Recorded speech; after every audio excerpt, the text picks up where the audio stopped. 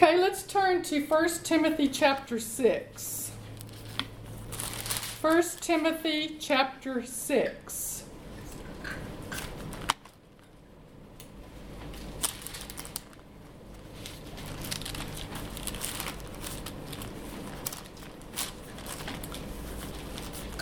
First Timothy chapter 6.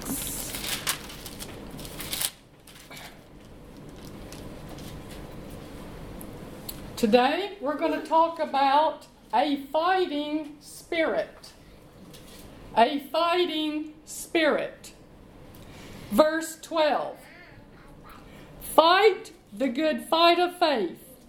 Lay hold on eternal life, whereunto thou art called, and hast professed a good profession before many witnesses. Underline the words fight, lay hold, and profess. We see three very important faith principles in this verse. Fight, lay hold, profess.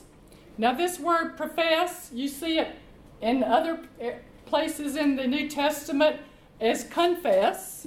Same Greek word, homologio. It means to say the same thing.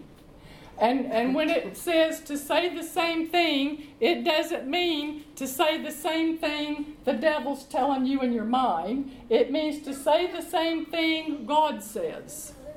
To say the same thing God says in His Word.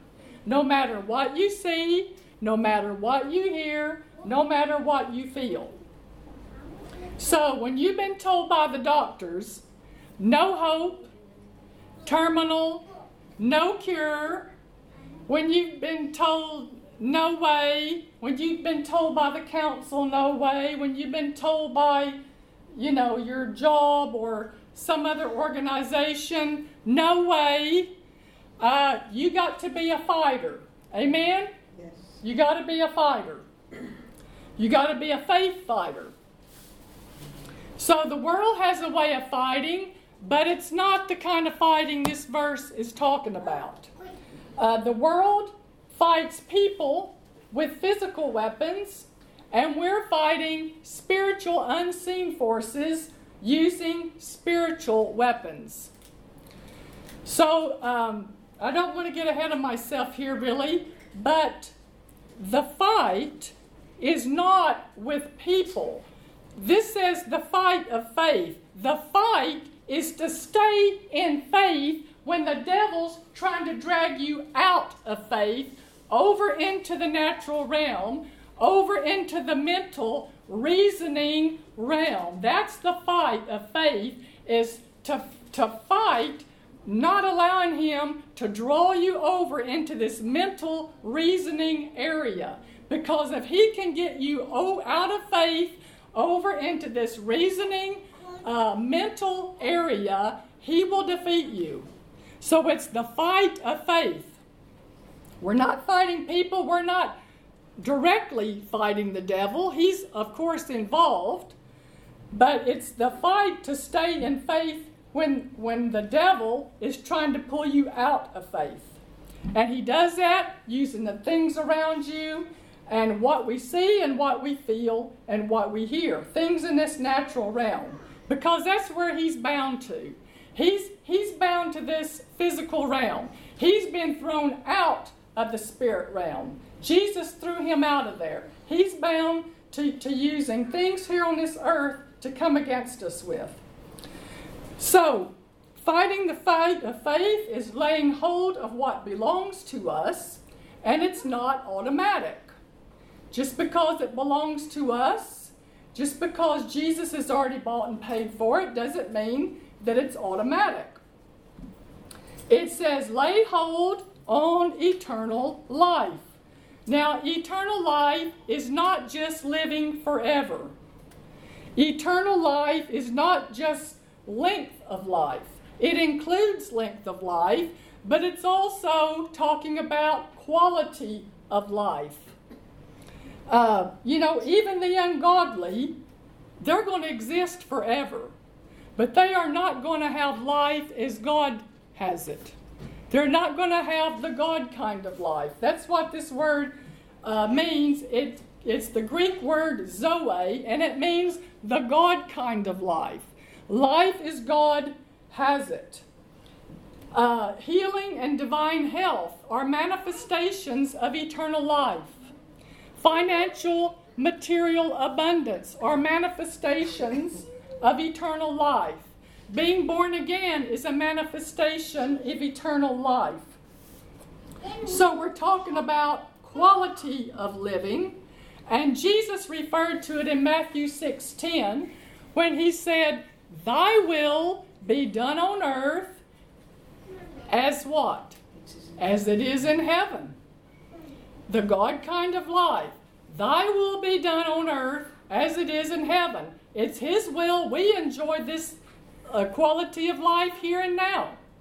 Jesus also referred to it in John 10:10 when He said, "I came that ye might have life." Life, Zoe life, in abundance, to the full, till it overflows. So Jesus referred to it. The Greek word here, lay hold. It means to take hold, to seize, sometimes with hostile intent.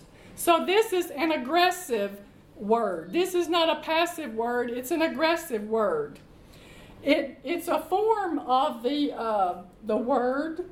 It's related to the word that's translated receive in Mark 11:24 when Jesus said, "What things soever you desire when you pray, believe that you receive them." It's related to that word, receive, take, to aggressively take, showing personal initiative, focused resolve. So that doesn't sound like it's something that's automatic, does it? You know, personal initiative, focused resolve. So this is very different from the theological position many have embraced, you know, when they say, well, God's will be done, and if it happens, it must have been God's will, and if it didn't happen, well, then it must not have been God's will. It's not up to us. Well, what I've just read to you sounds like it's not all up to God. It's not all automatic, that we have a part to play in this. That's why he's saying, fight the good fight of faith. He's talking to us. He's talking to us. When people, you know, say, well, God's will be done, it's not up to us and all this, there's no faith in that. There's no fight. There's no laying hold. There's no seizing. There's no conflict. There's no taking it. So, you know, if you believe something's all up to God, are you going to fight for it? Probably not. If you don't even know it belongs to you, are you going to fight for it? Definitely not. You know? So, the dictionary definition of a fighting spirit: the willingness to compete or to do things that are difficult. The willingness to compete or to do things that are difficult. That's the dictionary meaning of a fighting spirit. You hear people say, you know, I'm not going to take no for an answer. You know, that's a fighting spirit. Where's your fighting spirit? These are some examples. Everybody say fight. Fight. Now let's turn to 1 Peter 5. Which is just over to the right a little further. 1 Peter 5, verse 8. Be sober, be vigilant, because your adversary the devil, as a roaring lion, walketh about, seeking whom he may devour. Why do we have to fight? Because we have an adversary. We have an adversary somebody who's trying to keep us from possessing what belongs to us. If we were just here by ourselves, we had no adversary, we wouldn't have to fight for what already belongs to us. We would just have it. We would just have it. But we live in a hostile environment. We're surrounded by people, some who are in church every Sunday, some who are never in church. They walk by sight. They walk by how they feel. They live and they talk according to the natural course of this world. Death, destruction, sickness, failure. That's the world that we're operating in. Now, the word adversary, it describes a prosecuting attorney in a courtroom who brings charges on you. They accuse you of breaking the law, or an adversary. That describes the prosecuting attorney in a courtroom, and he's there to charge you, and he's there to tell everybody what you did wrong, and every mistake you've made, and where you missed it, and all this. And this is in Revelation. It says Satan is the accuser of the brethren, who accuses us before God night and day. So it's kind of like being in a courtroom, and God's the judge, and the devil is a prosecuting attorney telling God what all you've done wrong and why you don't deserve to have this, and blah, blah, blah. And Jesus is your attorney, and he just points to his blood and says, right there, that's enough evidence. That's my evidence right there. God says, case closed. Amen? So, Satan is our adversary. There's nothing to fight if there's no one to fight. Now, we're not looking for a fight. We're not looking for a fight. But when you find out from the Word of God what belongs to you, and you begin to exercise your faith, and you begin to lay hold of it with your faith, the fight is on. Isn't that right? The fight is on. And you weren't looking for it. The accuser, the adversary, the devil, will try to come and steal it from you, or to talk you into quitting before it's manifested. Now, here in verse 8, it says, be sober, be vigilant. Other translations say, be clear-headed, keep alert, be on your guard. This verse doesn't say the devil devours everyone he seeks. It just says he's looking for those he can devour. He's always looking for an opportunity. You know, when Satan came to tempt Jesus in the wilderness, and Jesus hit him back 3 times with the word of God, it's written. And the devil couldn't move him off of that. It's written. It says, the devil went away, he departed until he had an opportune time. So he was waiting for another opportunity to come back and try to attack Jesus again. He's always looking and waiting for an opportunity. So, he can't devour everybody. If he was all that powerful, he'd just devour everybody. You know, that we would just be, you know, he's not that powerful. He's not the big shot that he makes himself out to be. He can't devour everybody. Everybody say, I'm alert. I'm on my guard. I'm learning his tricks. And he can't devour me. Amen. The easy to read version says, the devil is your enemy, and he goes around like a roaring lion looking for someone to attack and eat. The Message translation says, keep a cool head. Stay alert. The devil is poised to pounce and would like nothing better than to catch you napping. Keep your guard up. You're not the only ones plunged into these hard times. It's the same with Christians all over the world. So keep a firm grip on the faith. Isn't that another way of saying fight the good fight of faith? Keep fighting. Don't give up. Amen. So we're not going to turn to Ephesians 6 right now, but over there in Ephesians 6, it says, we wrestle not with flesh and blood, but with principalities and powers and rulers of the darkness of this world and spiritual wickedness in heavenly places. And that's a list of Satan's rank and file demons. They have a rank and file much like the military, private and on up to general. And at the top, principalities are like the generals, and you go to the bottom, spiritual wickedness in heavenly places, that's like the privates. And, they have delegated areas of responsibility and so forth. So, he said, we don't wrestle with flesh and blood. We're not fighting people. We're not struggling with conflicting with people. We're in conflict with unseen spiritual forces that you can't see.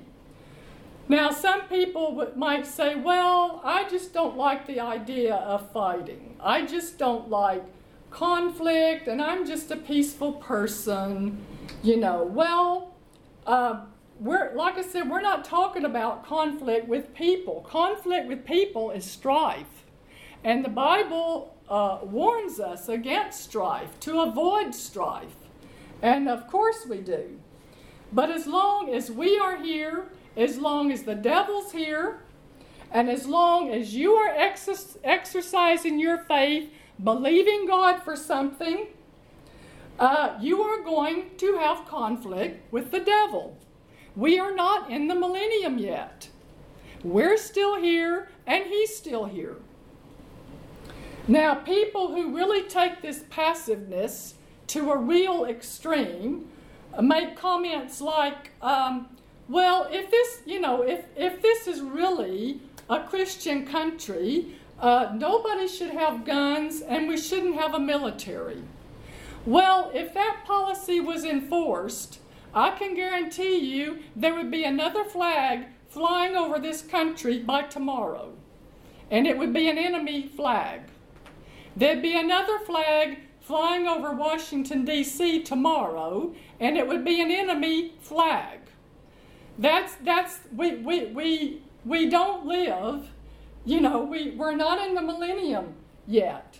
These people live in la-la land. That's foolishness. And they say things like that because they see man as basically good. And man is not basically good. That's what the Bible teaches us. Man's not basically good. That's why we need a Savior. And people don't understand that. Man is not basically good. We have adversaries, outlaws, rebellious people who have yielded to these spiritual unseen forces, and they only understand one language, which is force and the Word of God. That's all they understand. You look around the world, whenever you see certain countries, they spot something that country has that I want, and they see a weakness there. They see the green light to move in and take it. But when they come up against force and they come up against strength, they back off. And Satan is the same way. He operates the same way. So, in the millennium, the devil will be locked up for 1,000 years. And for the first time in human history, there will be no human contact with the devil. And everything's going to be wonderful. But until then, we're going to have to develop a fighting spirit if we're going to be overcomers. Amen? So, we're talking about a spiritual conflict when it comes to receiving from God. That's what we're talking about. Now, some people will say, well, I just believe the Lord will take care of me. Well, this verse says, be sober, be vigilant, be alert, be on your guard. That's not being alert and on your guard when you just say, well, I just believe the Lord will take care of me. That's a passive, those people, they're already defeated. They're already marked to be devoured. They've already raised up the white flag and they've surrendered to the devil. Living by faith will not ensure that you will never have any problems. Living by faith will not ensure that you never have any problems. There are people who accuse us of teaching that. Have you ever heard me teach that? No. I've never heard anybody else teach that. I've listened to many other people teach faith. I've never heard anybody teach that. The Bible doesn't teach that. Somebody just made up something and just stuck it on us. They just heard something that they built a doctrine off of or something. But living by faith will ensure that if you keep fighting and you don't give up and you don't quit, God will always cause you to triumph. You can be assured about that. Amen? Hallelujah. So verse 9 says, whom resist? Whom resist? The understood subject here is you. Whom you resist. Whom you resist. Does that mean leave it all up to God? No. Whom you resist. I think it's the Worldwide English New Testament says, fight against the devil. The Passion Translation says, take a decisive stand against him. A decisive stand. That's not wishy-washy, is it? That's not passive. The New Century Version says, refuse to give in to him. The NIRV says, stand up to him. The Expanded Bible says, refuse to give in to him. This is not passive, wimpy language. Refuse to give in to him. Verse 9 continues, whom resist, steadfast in the faith. Steadfast. Steadfast is not giving up and quitting. Steadfast is not letting the devil talk you out of it. Steadfast is not letting the devil tell you that it's not working. One other translation says, staying resolute in your faith. Resolute. That's not passive. Resolute. Now, you may have to resist and stay resolute more than one day. And you may have to be steadfast and stay resolute more than a week. And you may have to be steadfast and stay resolute more than a month and more than a year, maybe, in some cases. So when people say, how long do I have to resist? Until you have what you have believed for. And when you have it in your hands, you don't have to resist anymore. Amen? Hallelujah. If somebody, breaks into your house, or they knock on the door and you open the door, and they want something you have, do you resist, or do you just say, well, I'm a peaceful person. I don't like conflict. There's the TV over there, and there's the computer, and here's my car keys, and there's the refrigerator. Just take what you want, but just leave me alone. No, you don't do that. Not unless you want to lose everything you have. If somebody's attacking your house, you resist till they leave. Amen? You got to treat the devil like a rattlesnake. if you open the door and somebody stands there and throws a rattlesnake in your house and runs off, you don't say, well, I guess God wanted me to have a snake. I didn't know He wanted me to have a rattlesnake, but maybe I need a rattlesnake. Maybe it will help me be stronger or something. No, you don't treat a rattlesnake like a friend. And you got to treat sickness like that, and you got to treat lack. And everything the devil's trying to steal from you, you got to treat it like your enemy. You got to make up your mind, is this my friend or is this my enemy? Amen. Now let's turn to Proverbs 18. Proverbs 18.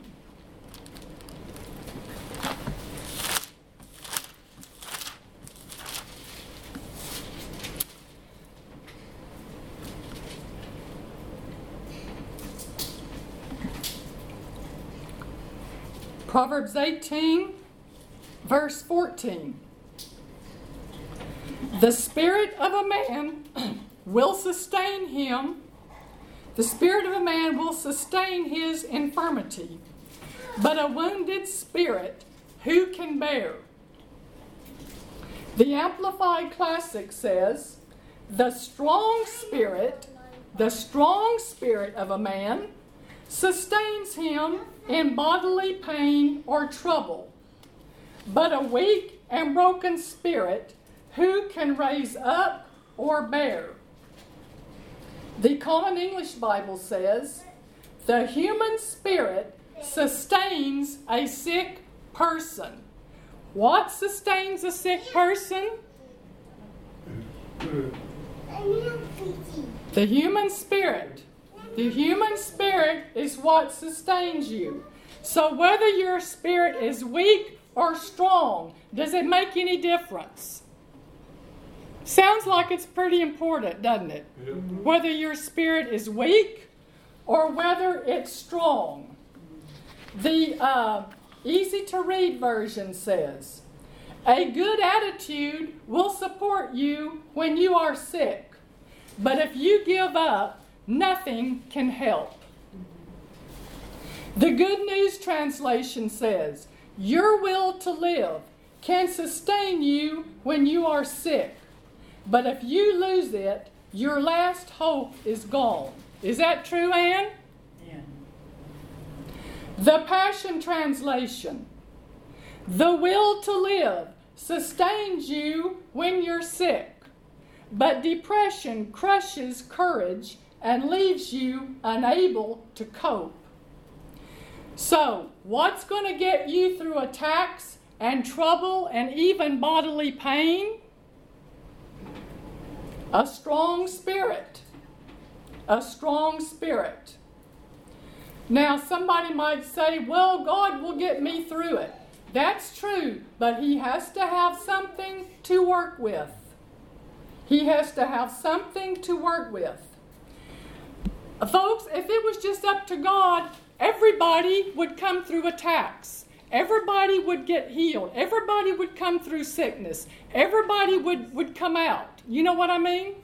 Because that's God's will, that everybody come out. It's His will that no one perish. It's His will that no one be lost. It's His will that no one die young and no one live in lack and insufficiency. That's God's will for everybody. But everybody would triumph if it was just all up to God. But everybody doesn't come through it. Now, faith is a determining factor, and this verse in Proverbs is just another way of talking about the importance of faith. A strong spirit is a spirit full of the Word. And the time to develop a strong spirit is when you are feeling good and you feel strong and well. That's a time to develop a strong spirit. If you wait till you're in a lot of pain, you wait till you got a high fever, you wait till you don't feel good, it's more difficult to fight, isn't it? It's more difficult to resist. your flesh just wants to put on your pajamas and go to bed. I know. That's what your flesh wants to do. And in the little skirmishes of life, if you get knocked down, if you don't give up, if you don't get up, and if you do quit, the consequences are probably not very significant. It's probably not a big deal. If you just let it go and you just give up on that one, okay, I'll start all over. But when you come to life-threatening situations, there's a whole lot more at stake to lose if you quit fighting and you give up. Isn't that right, Ann? Isn't that right? Amen. So the devil's plan is for you to leave here early, to get out of his way, out of his sphere of influence on this earth, and just get out of here so he can continue to steal, kill, and destroy. And most of the time, unfortunately, God gets the blame for it. But when you become a person of faith, and you get in the Word, and you find out what belongs to you personally, and you take it to yourself, you become a threat to the devil. And that's when you get his attention and the fight is on. Everybody say out loud, I'm not leaving early. I'm not leaving early. The devil will not force me to leave early. The devil will not force me to leave early. I will finish my course. I will finish my course. Now, a while back, I ran across an article where someone had interviewed a group of Jewish people who had survived the Holocaust. These are people who saw their families gunned down in front of them. They saw their families separated on spot, put in a cattle car, shipped off to some place, and they never saw them again. People who had their businesses burned down. People who were humiliated in public. They were forced to get down on their knees out here on the sidewalk and scrub the sidewalk while everybody stood around and laughed and mocked and called them names and threw tomatoes at them or whatever. They were, had broken bones. They were tortured. They were forced into labor. Possessions stolen, jewelry, artwork, all their possessions just taken away by the enemy. And even those who weren't shipped off to concentration camps and who had to hide lived in hour by hour fear that if that neighbor next door finds out I'm here and they pick up the telephone and call the police, they're going to come ship me out of here. And they had to live with that fear hour by hour every single day. And even the people who were hiding them lived in the same fear, because if they got caught, they were going too. So folks, our challenges today seem pretty insignificant compared to these people. Would you agree? Okay, now, one of the questions they asked these people was, what kept you going and what kept you from giving up in these circumstances? And one of the answers that was common among them in some form or fashion was, there was something I wanted to achieve in life, something I wanted to accomplish that I had not achieved yet, or I never even started yet. They had some kind of a dream or ambition that they had not yet completed or fulfilled in their life, and they said, that was what kept me going. That was one of the major things that kept them going. Now I've got several little items here I just want to read about that's related to the fighting spirit. Now, this Dr. Viktor Frankl, who was a well-known neurologist and psychiatrist, he was a Holocaust survivor, and his book called Man's Search for Meaning, he said, in one life, there is a love for one's children to tie to. In another life, a talent to be used. In a third, perhaps only lingering memories worth preserving. As a longtime prisoner in bestial concentration camps, Viktor Frankl found himself stripped to naked existence. His father, mother, brother, and his wife died in camps or were sent to gas ovens, so that excepting for his sister, his entire family perished in these camps.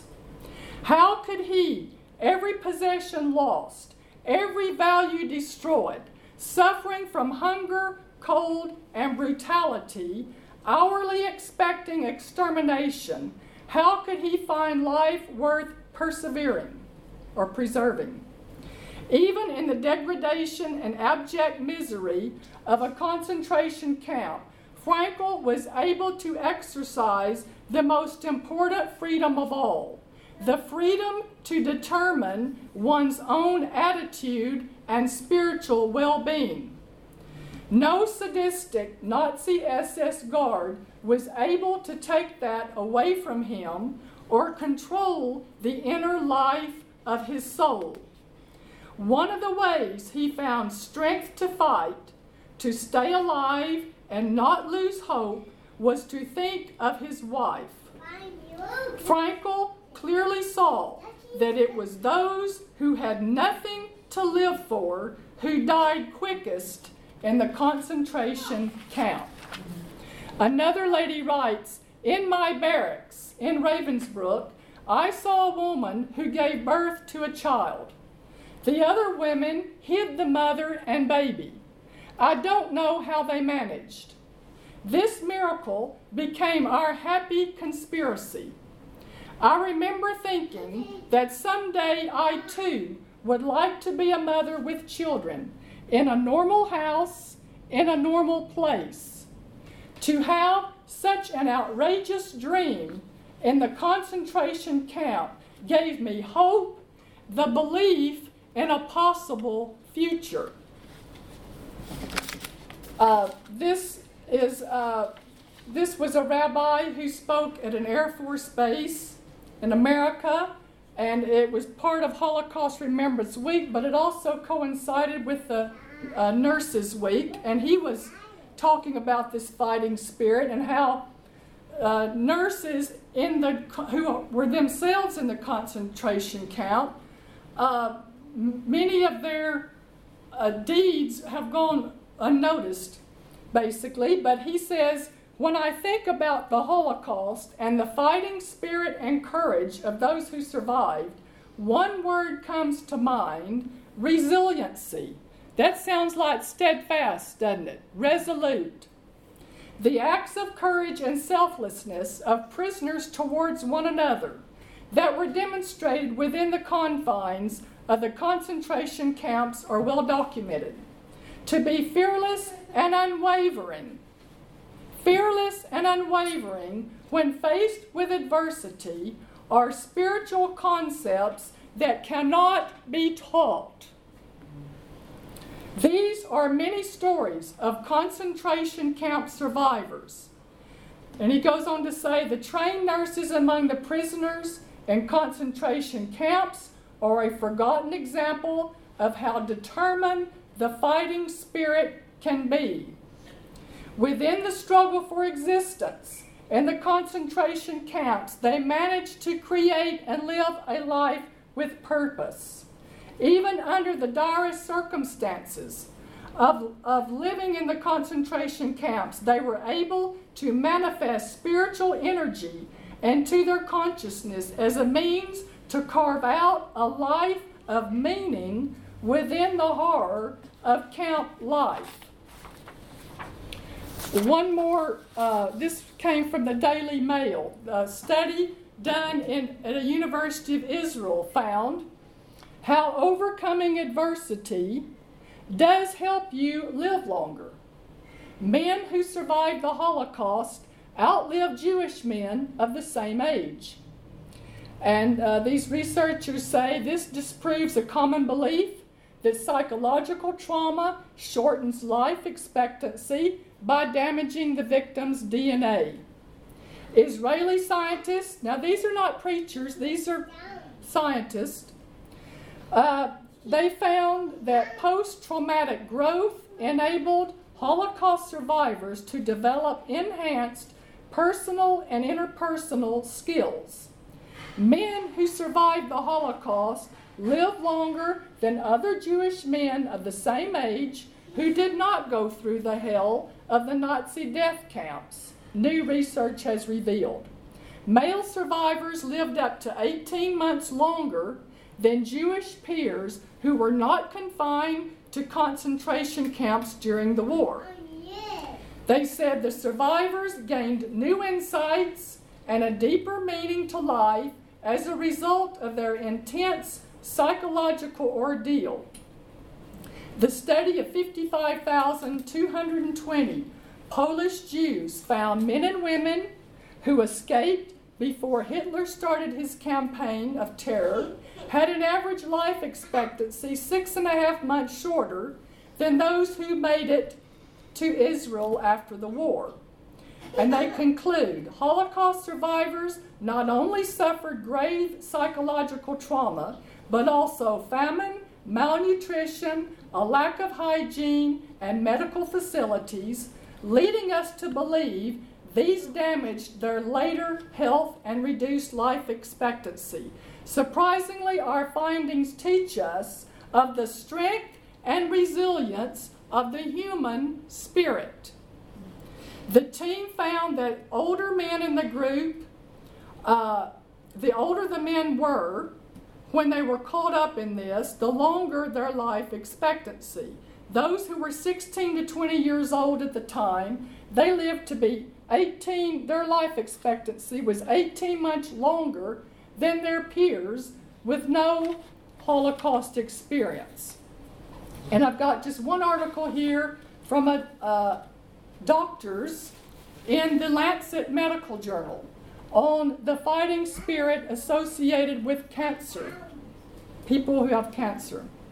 And this 5-year study, all the doctors, they didn't all agree on the findings of this study, but this one doctor writes this.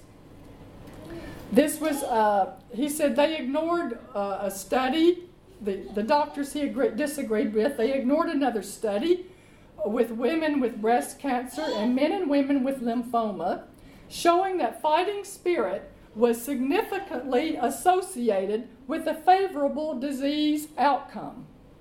Since hopelessness was significantly associated with poor disease outcome, one would expect fighting spirit, the polar opposite, to be associated with a favorable outcome. What is meant by fighting spirit? Essentially, it means people regarding cancer as a challenge and adopting a positive attitude. Now that's, the doctor's explanation. In a randomized trial of a cognitive behavioral therapy program developed specifically for patients with cancer, we found that patients who feel helpless, hopeless, or who otherwise emotionally distressed could be induced by gentle encouragement to adopt a fighting spirit. Moreover, this trial showed that fighting spirit was associated with substantial improvement in the patient's quality of life. For this reason alone, clinicians should continue to encourage their patients to develop and maintain a fighting spirit. If the doctor recognizes that you got some fight about you, they'll go out of the way to do more for you. That's just the way it is. If they see you got this sparkle in your eye and you got some fight about you, they'll go out of their way to see that you get the best, and they'll if you're in the hospital, they'll come in the middle of the night and they'll check on you, and they'll stay with you if they recognize you got a fighting spirit. But if they see somebody that's already give up, they're probably not going to be too inspired to go all out. You know what I mean? So God's will is a long and satisfied life. Psalm 91, the last verse, with long life will he satisfy us and show us his salvation, but the devil will try to rob you of it. And we're not criticizing people who gave up and died early. We're not judging people. We haven't been where they've been. We haven't been where they've been. Pain can get old, and people can get tired. When you don't feed your spirit with the Word of God, and you're not talking right, your confession of faith stops. You're going to get spiritually weaker, and you're going to get physically weaker. Your spirit will get weaker and weaker, and you'll get physically weaker and weaker. What did Proverbs 18 say sustains you physically? A strong spirit. A strong spirit sustains a man in bodily sickness. So we're not against doctors. We're not against sickness. We are against sickness. We're not against sick people. We're against sickness. We're not against poor people. We're against lack and insufficiency, because all these things are under the curse. And it's easier to die than to live. It just is. It's easier to walk by faith than to walk by sight. And doctors are fighting disease, but they're fighting it from the outside. And we're fighting it from the inside. So we're fighting it from the inside out. They're fighting it from the outside in. But you can have the best doctors in the world, and you can have the best immune system in the world. But that can be all to no avail if you don't have a fighting spirit, and if you just give up and quit. The best doctors and the best immune system in the world, is not going to help you. Now, I've asked Ann if she would come share for a few minutes some of her personal fight of faith. When she was told about this brain tumor that she was diagnosed with many years ago. So, Ann, if you would just share a few things about your personal fight, and if you just share with us, and maybe kind of start at the point where you were at the hospital and you had surgery, and what the doctors told you and what you did from that point. If you would just share some things with us for a few minutes. Okay? So how many fighters we have in here? Yes. Amen? Okay. And I just asked this fighter here to share because I've known her longer than I've known most other people in here. Amen? And she's got some good support there next to her too. Amen? He was involved in the fight too, but today it's Ann's turn to share. Here, let me leave my things. And there you go, Ann. Put them up there on top.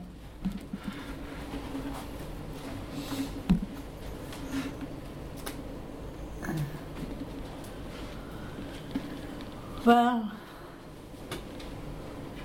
when I was diagnosed that I had a brain tumour, the tumour was so big it had dug its roots into my skull, and it had grown right the way across my brain and my head, and it pushed my brain over this side. So my brain looked, on the scan, my brain looked like a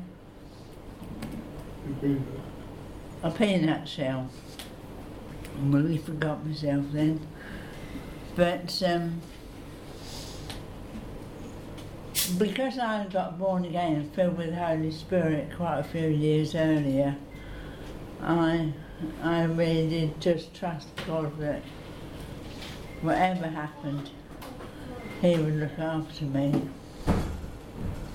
But anyway, when they operated on me, I ended up paralysed all down my left side and blind in my left eye because they had damaged the optic nerve.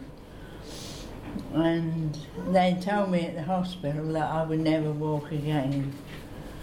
And the eye hospital, when I went there, they said, well, you'll never see from your eye properly again. And the best thing we can tell you to do is to ask for Register blind. Register blind. Register blind. Yeah, yeah. Oh, what's wrong with me today?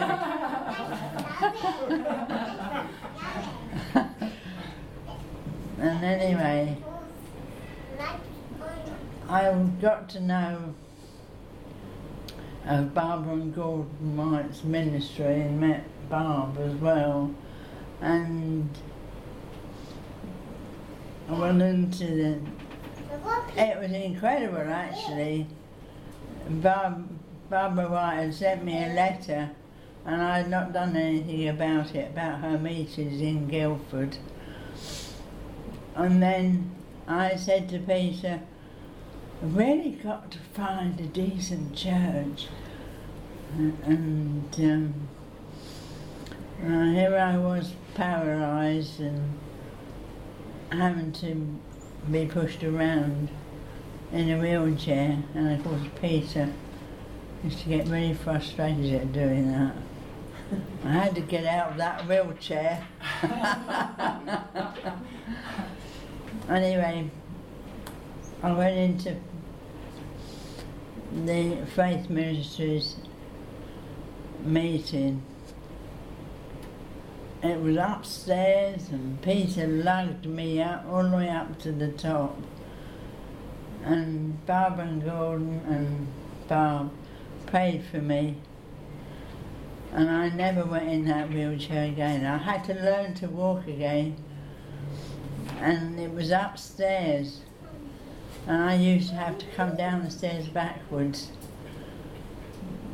to actually do it. But in the end, because of my persistence, I was determined to actually get back on my feet properly. And in the end, I was carrying 2 cups of coffee down the stairs and walking normally, you know, and I've been all right ever since. Yeah. Went back for a scan. After I'd been out of the hospital 3 months, I went back for another scan. They wanted to check me over. And my brain was back. Yeah. Exactly. Yeah. But I mean, all I had done is just kept studying the Word and kept believing God that His Word was true. And I would be all right, and the Holy Spirit within me would deal with it all. And anyway, and then I went back a bit later on.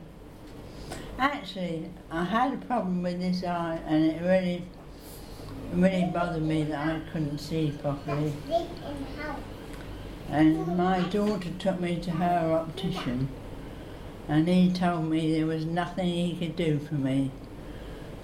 And he sold me a magnifying glass, which I've got to this day and I've never used it. But then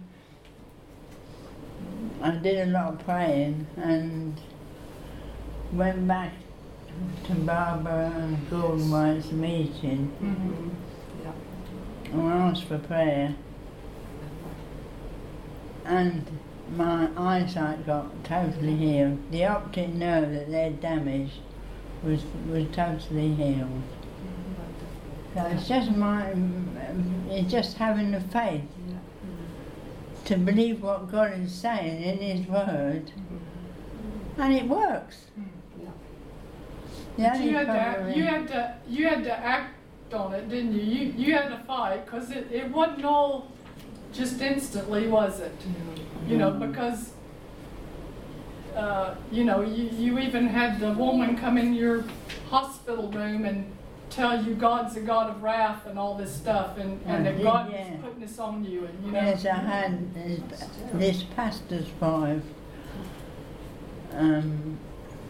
came and sat by the side of my bed. She said, "Why do you believe the way you believe?" This is before anything had really happened for me.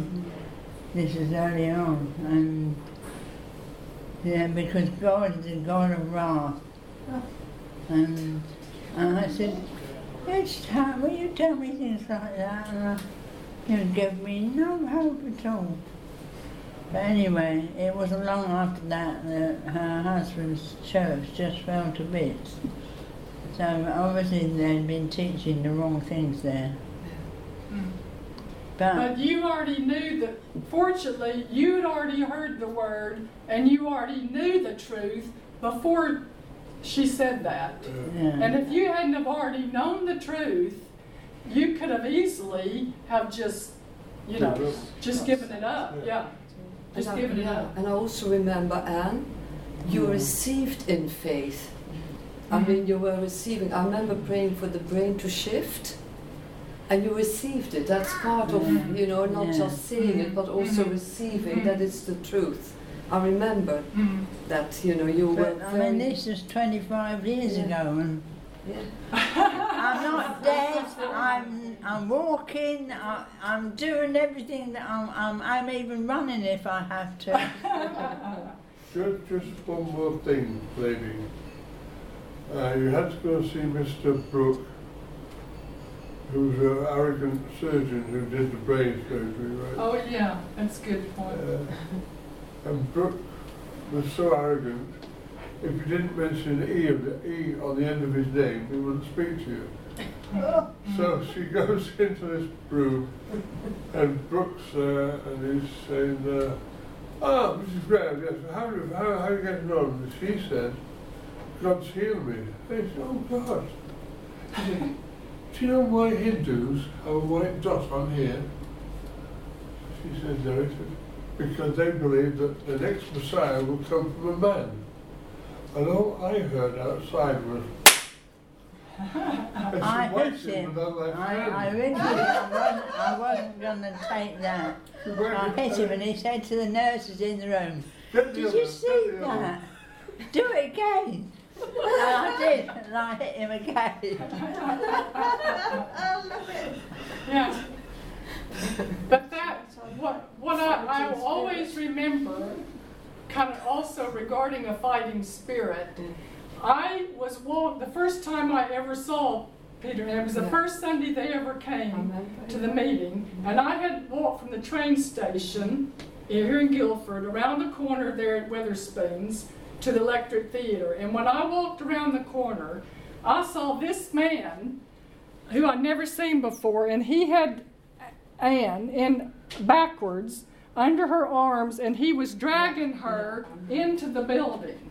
And he dragged her somehow up the steps. Now, folks, that's a fighting spirit. Yeah, I remember. That's a fighting spirit. That's not sitting at home, well, God's will be done, and, you know, hopeless, helpless, pitiful little me, and I got to register blind, and whatever the Lord wants, well, I just accept it. No, it took some effort to get up and drive, 40 miles from South Sea every Sunday to be there. That's a fighting spirit. You got to get up and you got to. When Gordon White paid for me for my eyesight, when I went back to the opticians about a week later, they said the optic nerve was perfectly all right. Praise God. Once I got healed, and God not only healed me of the paralysis, He healed my eye as well. Praise God. Amen. Amen. And the only way that we knew Anne had to go down after was we have to just pray that she'll get down, and then she managed to Yeah, walk. because there was no elevator. There was no elevator, so There's we no all elevator, no. agreed, well, the only way Anne will get down is we have to pray that she'll be healed to get down. I remember that, and she did. Amen. Amen. Amen. It was good. It was good for us as well. Hallelujah. It built us up. So everybody say, a fighting spirit. Fighting spirit. The strong spirit of a man Strong spirit. sustains him. Sustains Amen. him. Hallelujah. And the Lord's not taking us out of here early. Amen. You want to close in prayer, Ann? You want to close in prayer? Yeah. Okay. Okay. Can I just say one thing? Yeah. The fighting spirit is also enhanced or promoted by the fact that she didn't like my cooking very much. And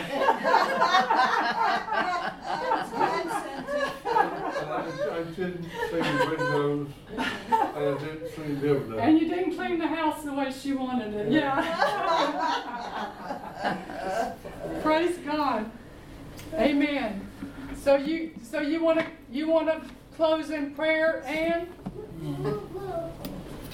Oh, dear Father God, thank you for your Son Jesus, and thank you for your Holy Spirit that's helped me all these years. Thank you so much, Lord, that I'll be able to share what you've done for me in front of these people. And I thank you, Lord, that you will encourage them to believe your word, that it is true, Lord. Amen. Thank you.